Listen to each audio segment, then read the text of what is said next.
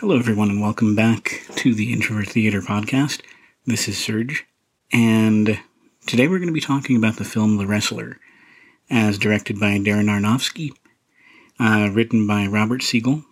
It stars Mickey Rourke as Randy the Ram Robinson, Marissa Tomei as Cassidy, and Evan Rachel Woods as Stephanie, who is Randy's estranged daughter. It has a score composed by Clint Mansell of Pop Will Eat Itself, which is a really cool band if you're up to checking out something different. And Slash, actually, of Guns N' Roses. It also features music from Quiet Riot, Cinderella, Rat, and Firehouse, and Guns N' Roses, of course. And I guess we should start with what it's about. Okay, so it's about a wrestler who's past his prime and who's still being booked for these small-time independent shows. And in a sense, he's reliving his heyday in the 80s. He does this during the weekend, and during the weekdays he works at a local supermarket in New Jersey. Now, he's also befriended a stripper named Cassidy who works at a strip club that he frequents. Cassidy herself is an aging stripper and unfortunately oftentimes finds herself as a victim of ageism. There's a scene in the film where, she's trying to,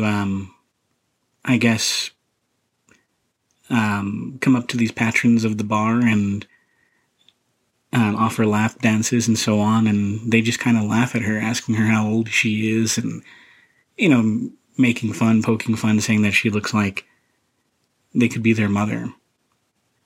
At that point, actually, in that scene, since I'm talking about it now, Randy kind of breaks up the group and tries to scare him off and starts cussing him out. They eventually leave, and he's left there to talk with Cassidy, and they sit, and she just kind of is gyrating on him, and he's really not interested in that kind of closeness, per se. He's more or less trying to establish a connection with her and have a real conversation. But of course, she treats him as a client and sees him as nothing more. During that same scene, after she's done and he pays her, they sit and talk for a bit, and she notices that he's bleeding, which is from a match that kind of starts off the movie. And he's showing off all of his scars, and she looks at him, and all of a sudden she quotes Isaiah 53, verse 5. She says, "He was pierced for our transgressions. He was crushed for our iniquities. The punishment that brought us peace was upon him, and by his wounds we were healed."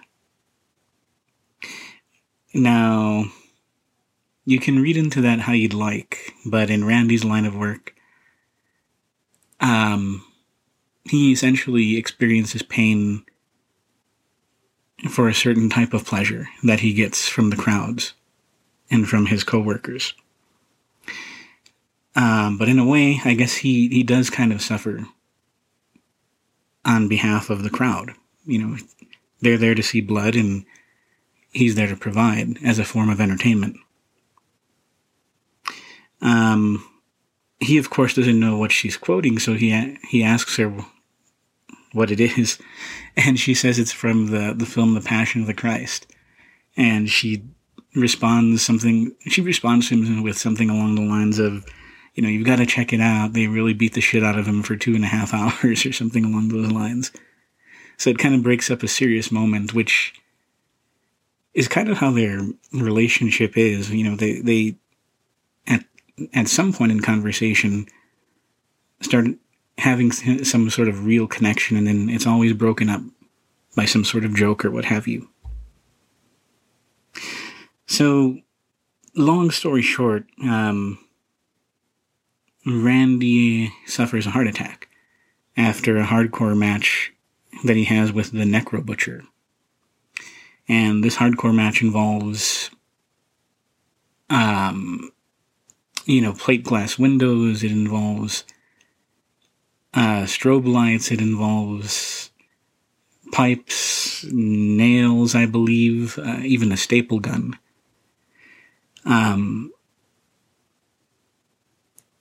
So after the match, he goes to the back and he's getting all the staples pulled out of him, and he's just a mess. He's just covered in blood, and he just collapses after vomiting. So after that experience, naturally his doctor tells him that he's not to wrestle anymore because it's too much strain on his heart, and to stay away from steroids because he's a huge steroid addict, to keep himself, in tip-top shape for someone his age. By the end, I guess the interesting thing about the film that I enjoy most, before I touch on the ending, is both Cassie and Randy are, in a way, the two central characters, and they're very similar because of the way the movie's shot.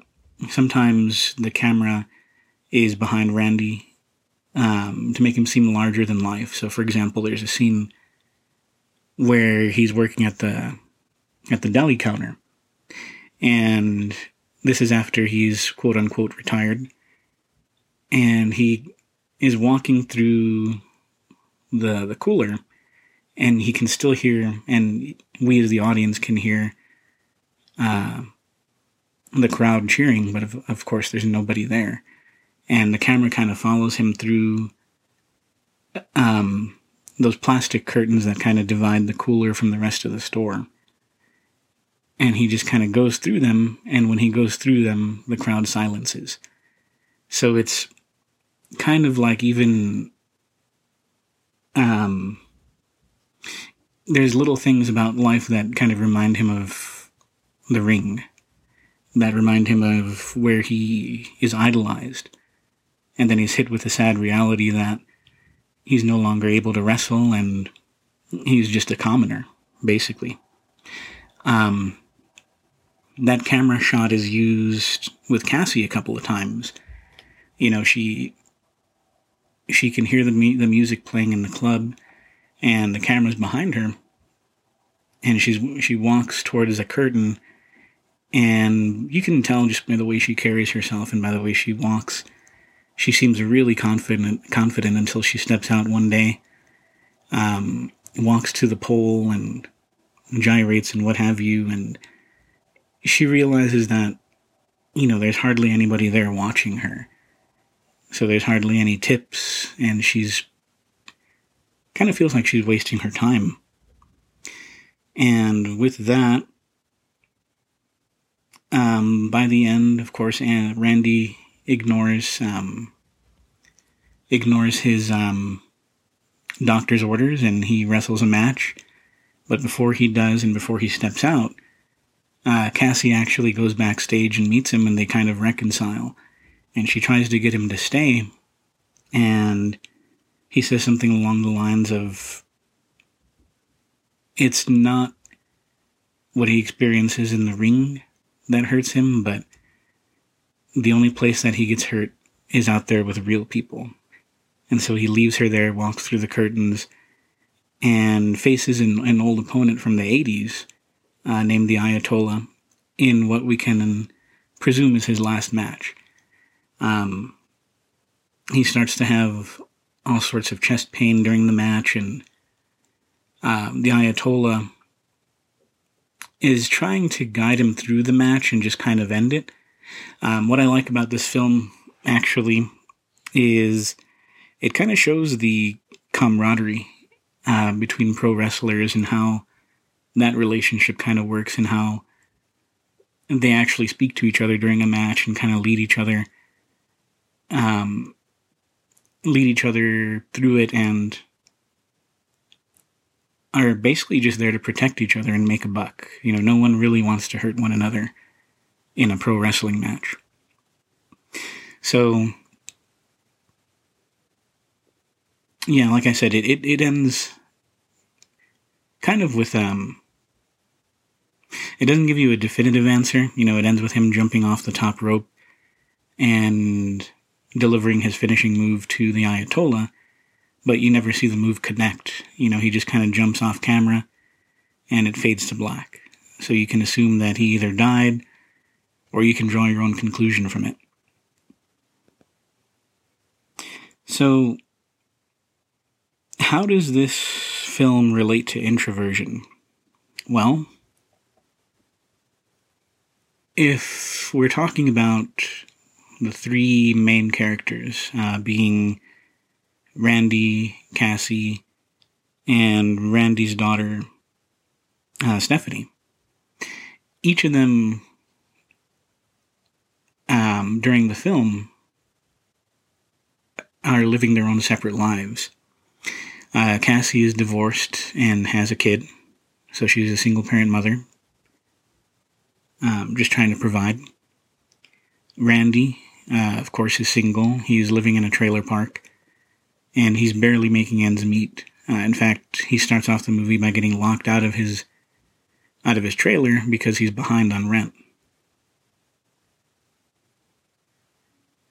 And Stephanie, by this point, hasn't made contact with her father in years. He actually kind of abandoned her because he was so caught up in the industry, the pro wrestling industry. So she's since moved on. She's in college and living with another woman, who they insinuate is her girlfriend.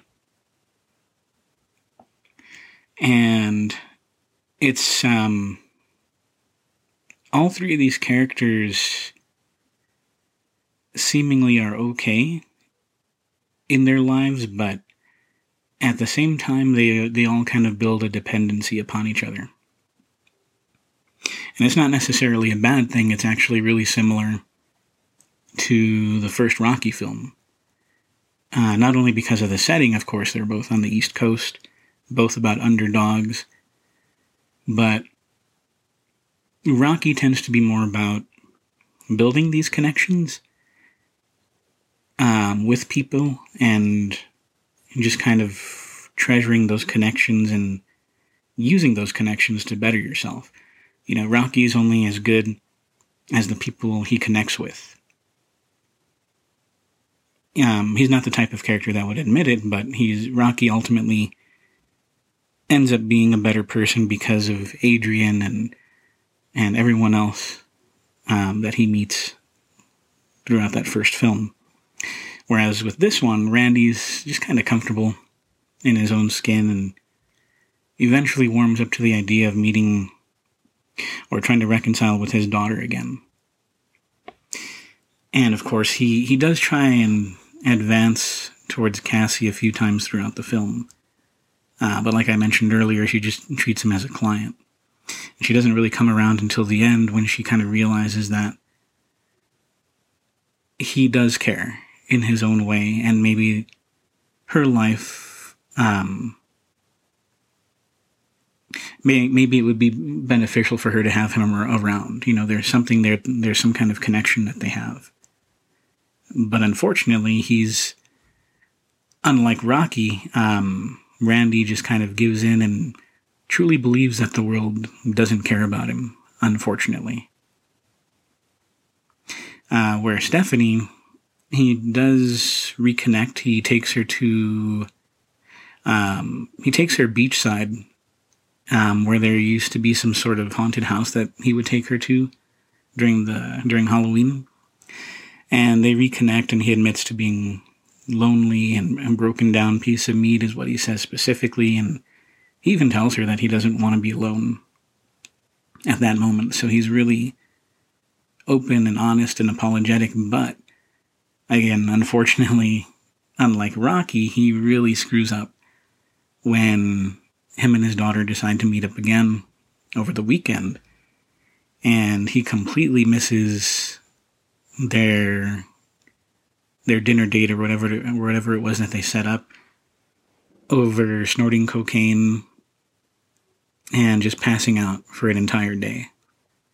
So unfortunately, that throws a wrench in their relationship, and she just completely cuts him off and, never speaks to him again. So I wanted to talk a bit about the authenticity in the film, and I guess to an extent my love of professional wrestling. I liked how they used bits of professional, I guess, lingo that they use in professional wrestling, like cheap heat, heel, face, kayfabe, things like that. There's an entire glossary of wrestling terms, and I highly recommend you can look it up online. Look up the list of wrestling terms, and it's just a really unique language unto itself. But it helped kind of it helps kind of engulf you in that world. It makes it more believable, and you truly do get a good sense of camaraderie between the pro wrestlers, and you really get the sense that they're watching out for each other, no matter how barbaric the sport looks. Now, my reaction to the film initially was that it was kind of depressing, and there are certain actual pro wrestlers that share that sentiment, but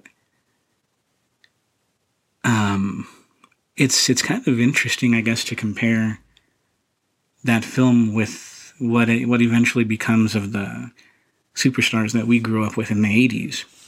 For those of you that have watched, let's say, the WWF since the 80s and maybe the WCW in the 90s, you invest in these characters because they truly are larger than life.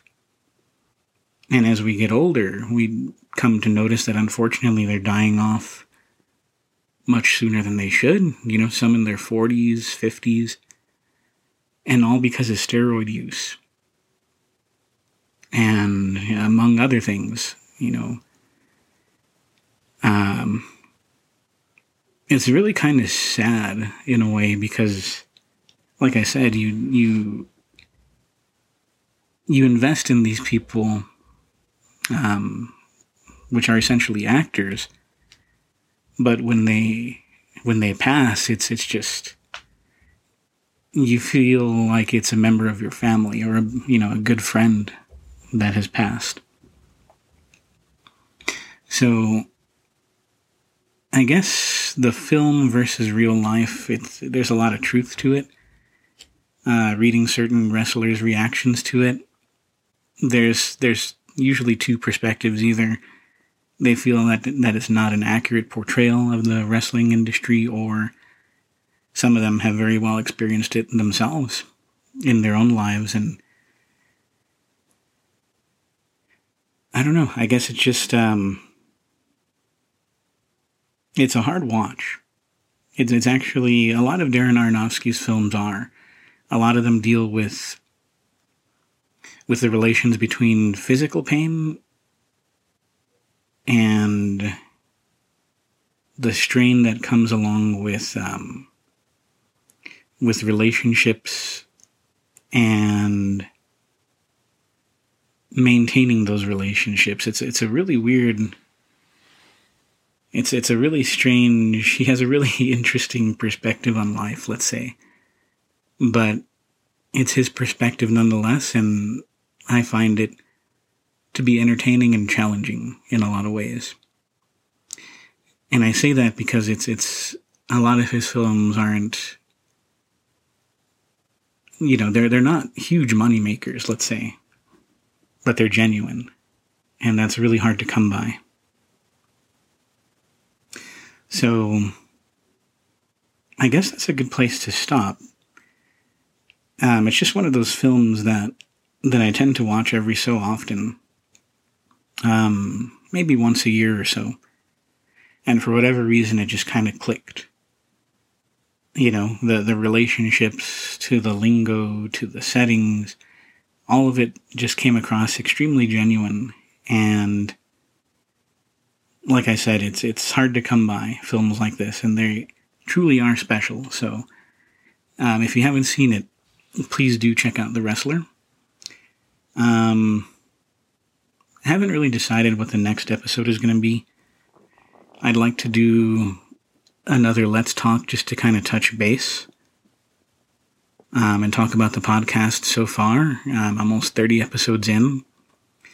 But I think the next episode I'll go ahead and go back to the listener's choice, and I'll talk about the film There Will Be Blood, starring Daniel Day-Lewis. So until then, thanks for listening. Drink your water, stay healthy, and until next time, take care.